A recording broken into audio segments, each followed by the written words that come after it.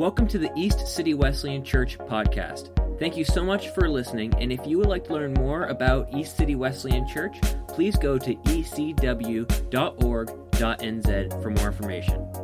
Now, here's your podcast.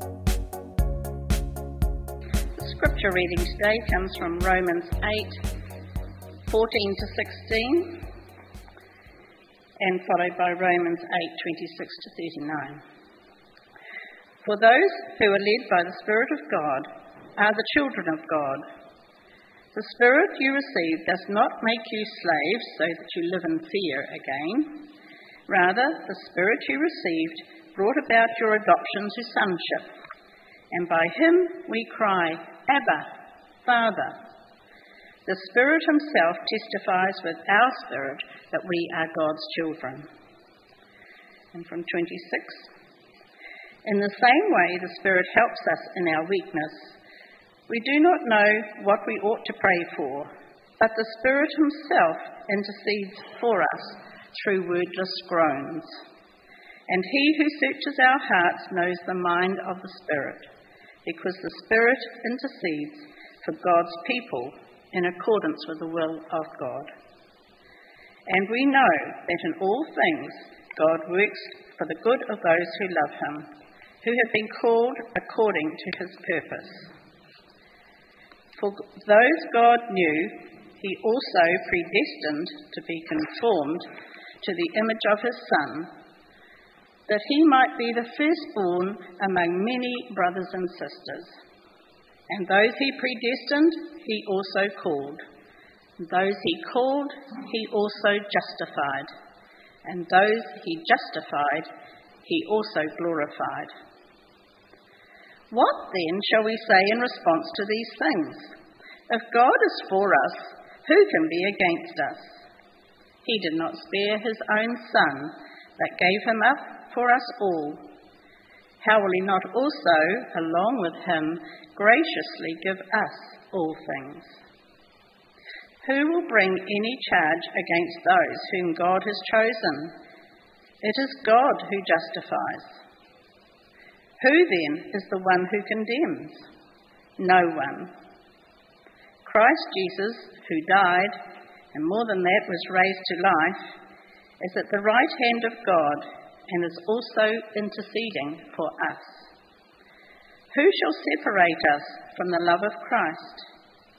Shall trouble, or hardship, or persecution, or famine, or nakedness, or danger, or sword?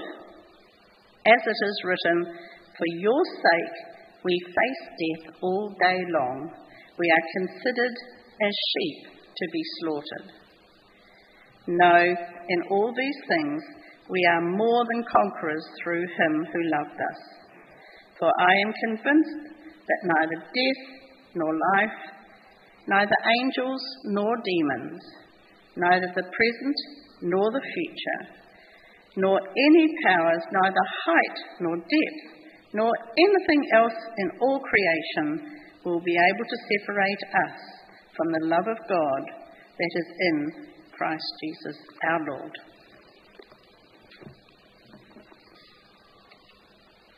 Once again, a very good morning. Welcome to the last of our 6-part sermon series on the Holy Spirit. And if you've just joined us, you have much to catch up on. And you can do so by watching our series on YouTube or by listening to it on podcast. Many options these days. But for now, the task before me is to round up the series.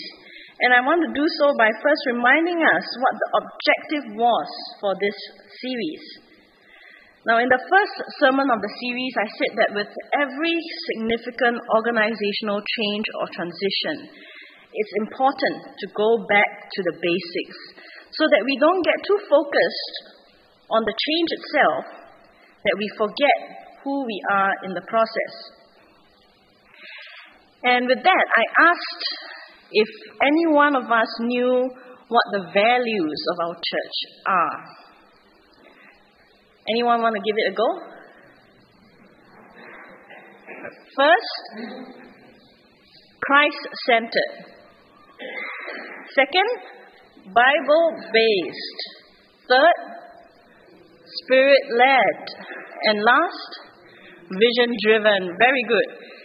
And all these four come together. Okay, there's no such thing as one is more important than the other. All four have to come together.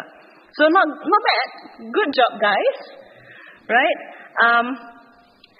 I gave some of my views on how we are doing with that fourth value of vision-driven. And some of you have also shared your thoughts about that with me, and I thank you for that. It's always good to hear feedback and process together how we can do better. And to our preachers, some have given feedback that our standard of preaching is indeed a cut above the rest. So that's good encouragement to us. What a relief. Thank you so much. And I also said that Pastor Brett Jones, our new senior minister, will speak more on the four values when he comes on board officially next week. I hope you are excited because I can tell you that as a member of our pastoral staff team, I am looking forward to Pastor Brett joining us. Aside from all the skills and experience that he will bring, Kristen and the children will also be coming along. Guys, we are getting 6 for the price of 1. All right? But all kidding aside, God has really been good and gracious to us at East City Wesleyan. And so let's embrace this new season of a new beginning with fresh leadership, and let's look to welcome each other into our spiritual home every Sunday. And next week onwards, Pastor Brett will be talking about coming home, and how ECW is really our spiritual home.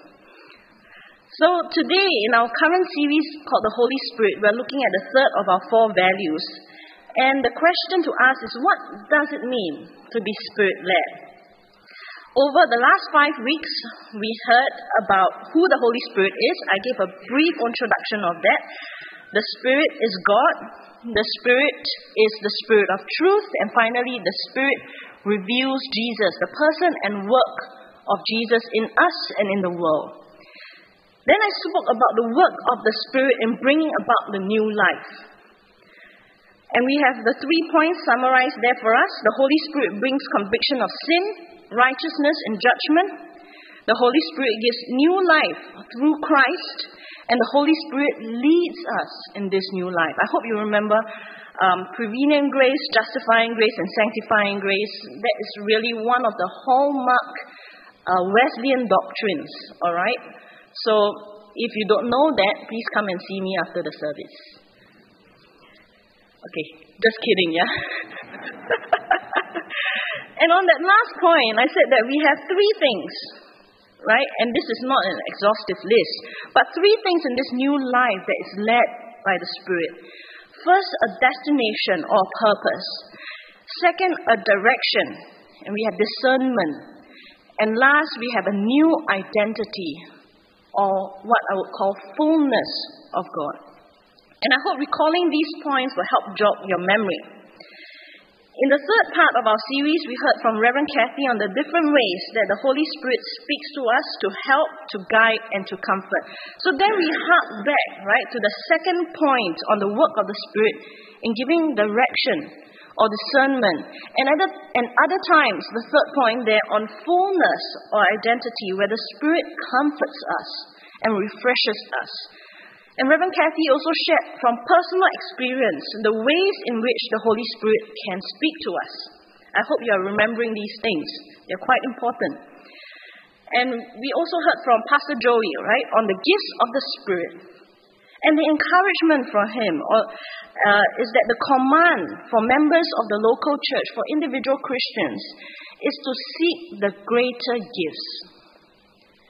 And the greatest of these gifts is love.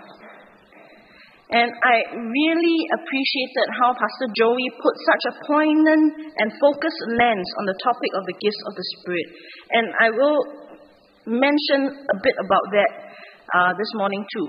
But here I'll say that this aligns, right, with the work of the Spirit in a new life, Because love is an attribute of God. It is a characteristic of God. And so as the Spirit of God gives of Himself, the result is love. Then last week we welcomed Reverend Ruth to our pulpit and we heard her thoughts on the fruits of the Spirit, and I hope this is all coming back to you. And what I was so delightfully taken by was that at the end, her conclusion was that we should be continually filled with the Spirit. And the reason that we should seek to be continually filled with the Spirit is that which of you fathers, if your son asks for a fish, will give him a snake instead? Or if he asks for an egg, will give him a scorpion? If you then, though you are evil, know how to give good gifts to your children, how much more will your Father in heaven give the Holy Spirit to those who ask Him? The fruits of the Spirit, well, the main fruit of the Spirit, I would say, is the Spirit Himself.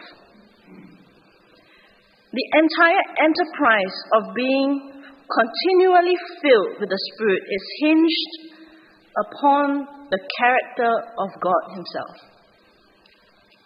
And God is love. And that's why even when talking about the gifts of the Spirit, Apostle Paul writes, right? These three remain: faith, hope, and love. And the greatest of these is love. As we said at the start, the Holy Spirit as a topic of theological study, also termed pneumatology, is way too big for us to cover in 6 sermons. So let's focus on the objective. What does it mean to be Spirit-led? There are 3 points of clarification I want to make in rounding off the series. First, in biblical interpretation, what does the phrase led by the Spirit mean? Let's read from Romans chapter 8, verses 14 through 16. Let's read this together. For those who are led by the Spirit of God are the children of God. The Spirit you received does not make you slaves so that you live in fear again. Rather, the Spirit you received brought about your adoption to sonship. And by Him we cry, Abba, Father. The Spirit Himself testifies with our spirit that we are God's children. For many, Apostle Paul's letter to the Romans is the pinnacle of Christian theology. If you're ever in doubt about what evangelical Christianity is about, this is the book of the Bible that you read. And Romans chapter 8 is the essence of that letter to the Romans. Maybe one day we should do a study series on Paul's letter to the Romans. Precious, powerful truths just waiting to be uncovered. Now some like us, hang on. The text says that being led by the Spirit means that we are not slaves to fear. What does that mean? Does it mean that if we continue to sin, or if we are fearful of something, if we experience fear, then we are not led by the Spirit of God, or we are not actually children of God? Now, the clarification here is that there is the judicial sense of being led by the Spirit versus the more practical, active sense of live by the Spirit or being filled by the Spirit.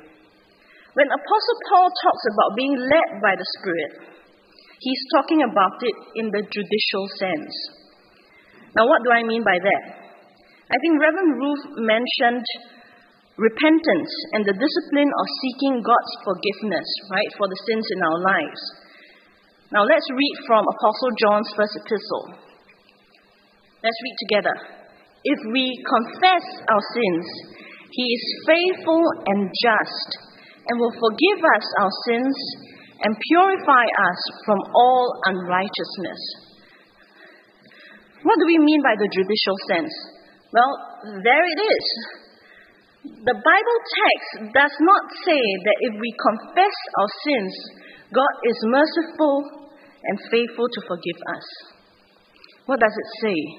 It says that when we as children of God confess our sins, God is faithful and just to forgive us. Why is He just to forgive us? Because Jesus has paid the penalty for our sins. Jesus on the cross became sin for us, that we might become the righteousness of God in Christ. The technical term for this is penal substitution. Too cheap for us to go through it in one sermon. For those of you who don't understand, that's Singaporean slang for too complicated. Alright? That's why you hear some of the laughter on that side. That means that all the sin that we have committed, willingly or unwillingly, intentionally or unintentionally, past sins or future sins, were all heaped upon Jesus, and He bore the weight of our sin on the cross. The wrath of God was fully unleashed on Him, poured out on Jesus as the punishment for our sins, so that we can be found righteous in God's eyes. We heard read to us earlier, what then shall we say in response to these things? If God is for us, who can be against us? He who did not spare His own Son, but gave Him up for us all, how will He not also, along with Him, graciously give us all things? Who will bring any charge against those whom God has chosen? It is God who justifies. Who then is the one who condemns? No one. Christ Jesus, who died, more than that, who was raised to life, is at the right hand of God and is also interceding for us. Have you ever wondered what Jesus is saying to God when He's at the right hand of God interceding for us? Do you think He is saying, please, Father, please, I know that this person has sinned for the hundredth or the thousandth or the millionth time. Would you please, out of your mercy, forgive? Well, I tell you what Jesus is saying to God. He's saying to God, He's reminding the Father, I have paid the punishment for their sin. So now, forgive, not out of mercy. Mercy was when you sent me to die for their salvation. And now that that has been done, now forgive, because you are just. It is the justice of God that Jesus appeals to. Now this brings me to the second point I want to highlight in this series. And that is that we as children of God are indwelt by the Spirit. I know we've heard this before, and I think we all understand this to some degree. The Holy Spirit lives in us, and it is this indwelling of the Spirit that makes us children of God. And this happens at the new birth, right? Go back and listen to the second sermon of the series if you need a repeat.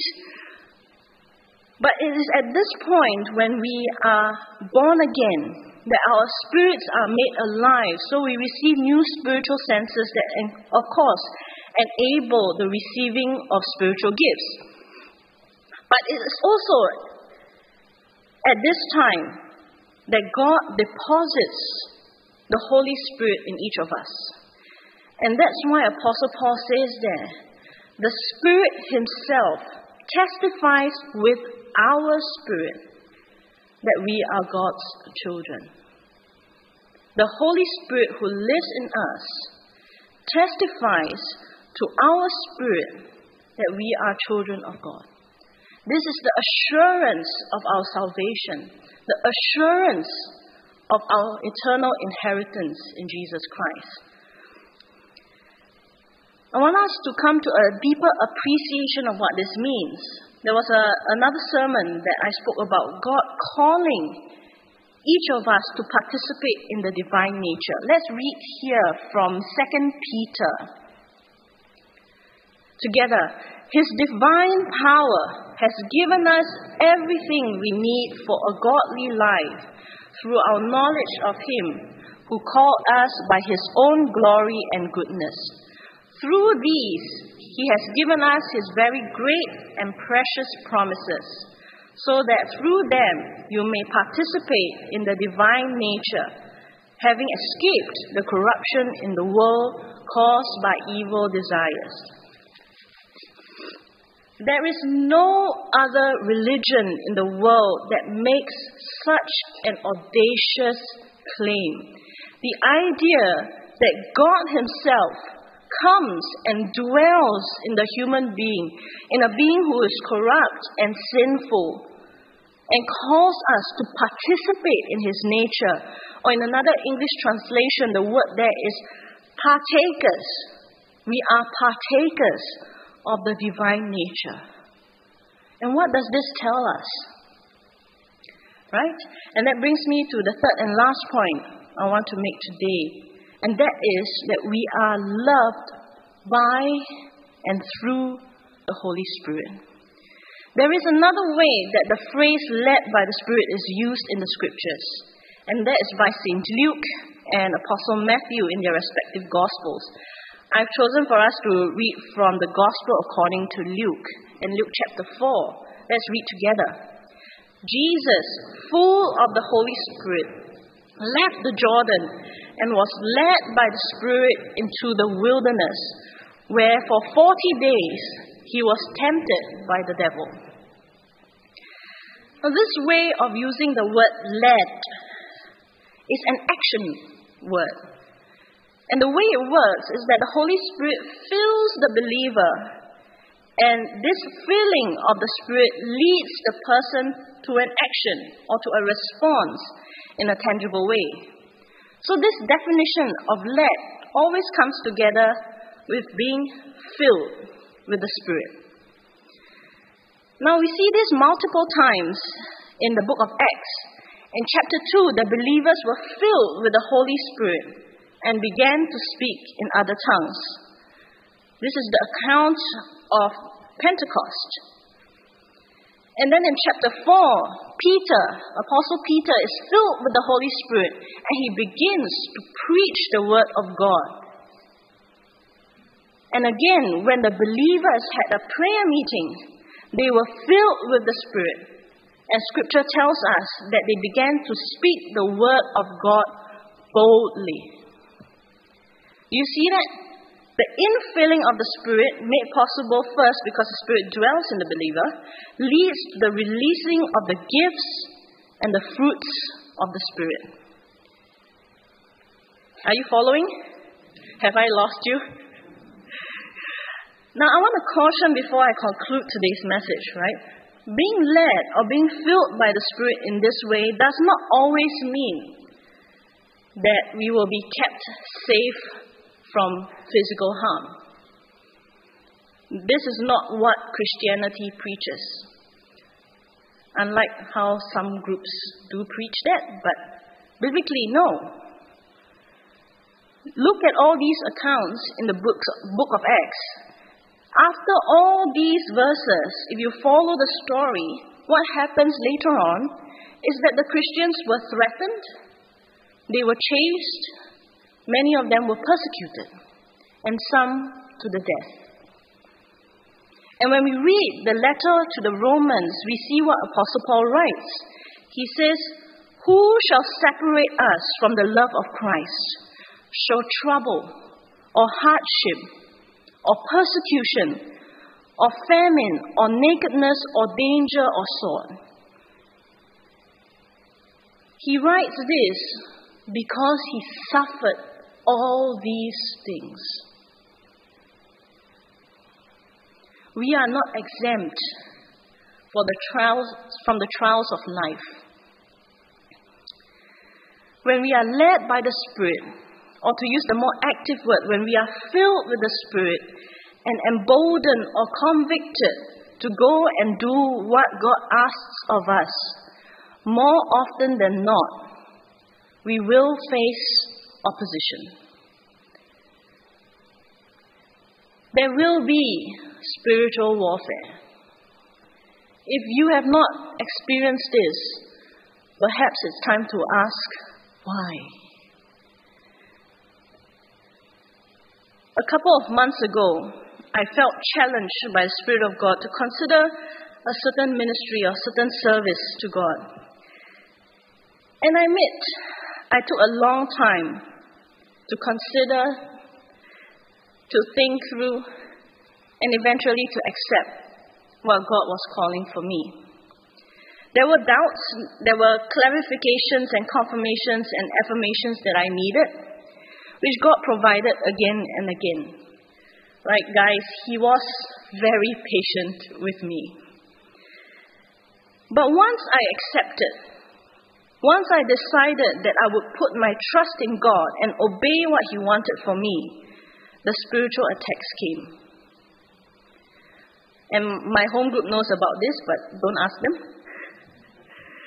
In the span of 4 or 5 months, George and I went through 4 car accidents. And those of you who have been through car accidents, you know that they are not fun. 2 of which happened in the week, just days before I was rostered to preach here at East City Wesleyan. Now, when one accident happens, I say it's my fault. I was careless, I wasn't paying attention. When another happens, and I was paying attention, of course, having experienced one, and I checked before moving, and I say that, and in saying that, I'm underestimating the number of times I checked. I'll say something is going on here. And the last one was obvious because it happened to the better driver of the 2 of us. And it was a willful, intentional act done to cause real harm. And we are thankful for God's protection in that instance. And that case has gone to the courts as the offender was eventually apprehended by the police. There were other occasions as well where we felt immense spiritual oppression and other very obvious discouragements to me in my service, to you guys and to the church in general. I'll say this, church, the devil is threatened when we walk in step with the Spirit. The kingdom of darkness is afraid when believers are led and filled with the Spirit. Temptations will come, discouragement will come, but don't be afraid. The Spirit you received does not make you slaves so that you live in fear again.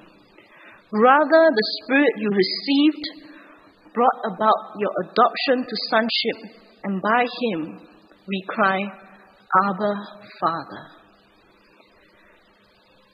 In truth, Scripture tells us, perfect love drives out fear. And let's read this together from 1 John chapter 4. Let's read this. There is no fear in love, but perfect love drives out fear, because fear has to do with punishment.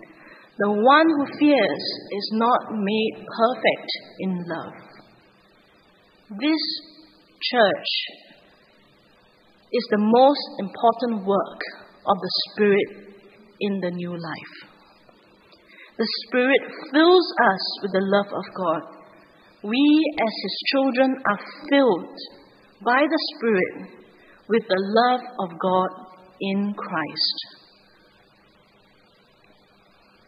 Romans chapter 8, the pinnacle of evangelical Christianity, is summed up by Apostle Paul here. And He chose, right, in summing this up, to talk about the Holy Spirit.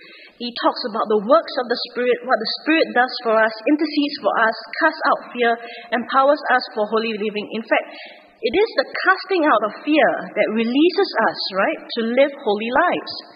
And as Apostle Paul makes his argument, he becomes more and more convinced. And he concludes chapter 8 this way. And I want us to read this together. It is the perfect summary of the work of the Spirit. Let's read. For I am convinced that neither death nor life, neither angels nor demons, neither the present nor the future, nor any powers, neither height nor depth, nor anything else in all creation will be able to separate us from the love of God that is in Christ Jesus our Lord.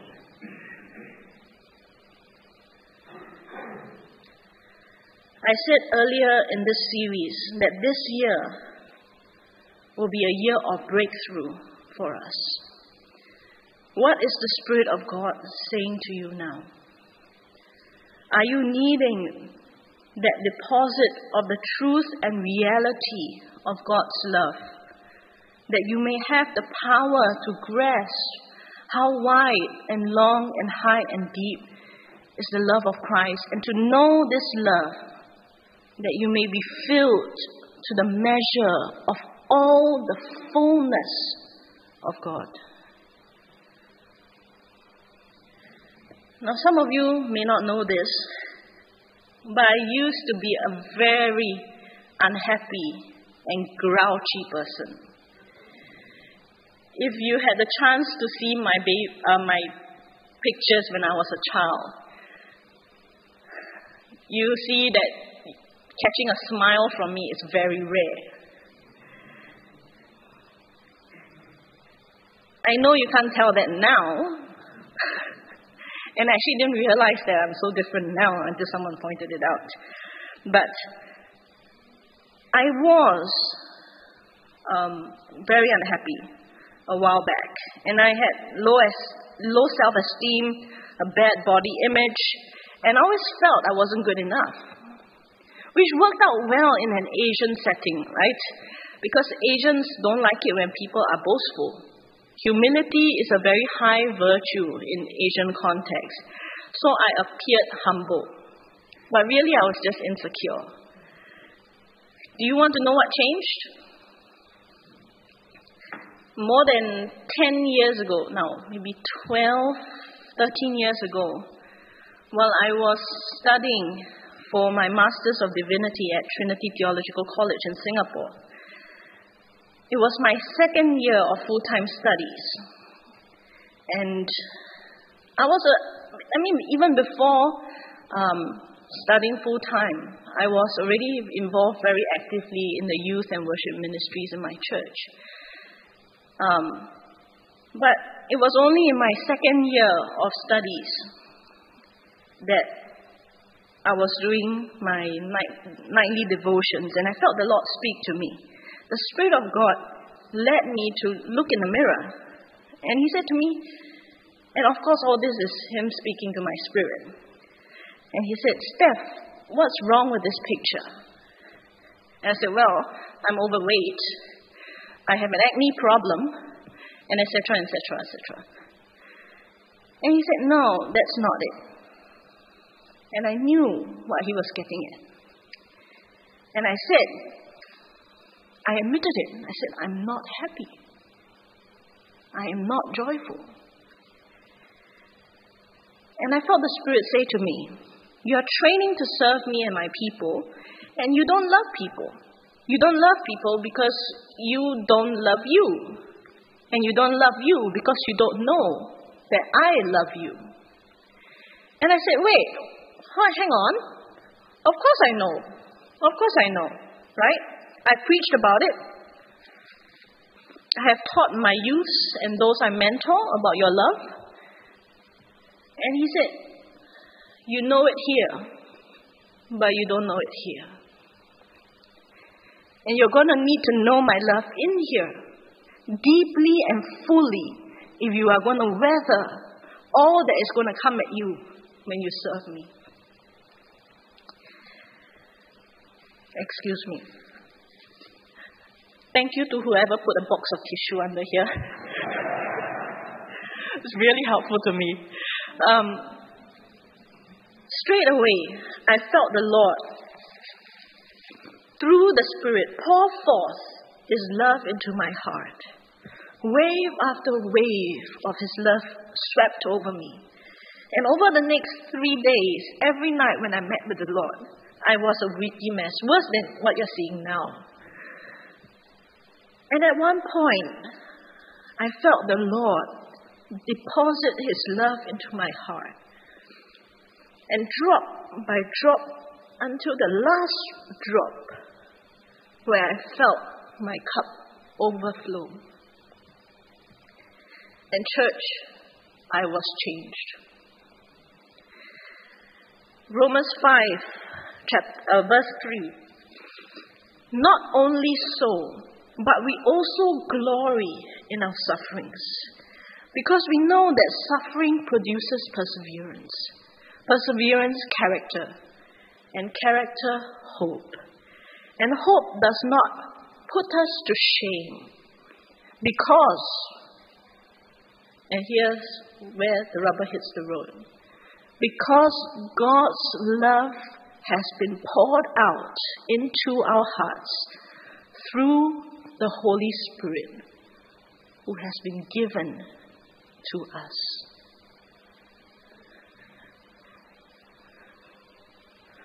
What is the Spirit of God saying to you now? May I invite the praise team to come and minister to us. And let's spend a few moments soaking in the presence of God and allowing the Holy Spirit to do His work in our hearts this morning.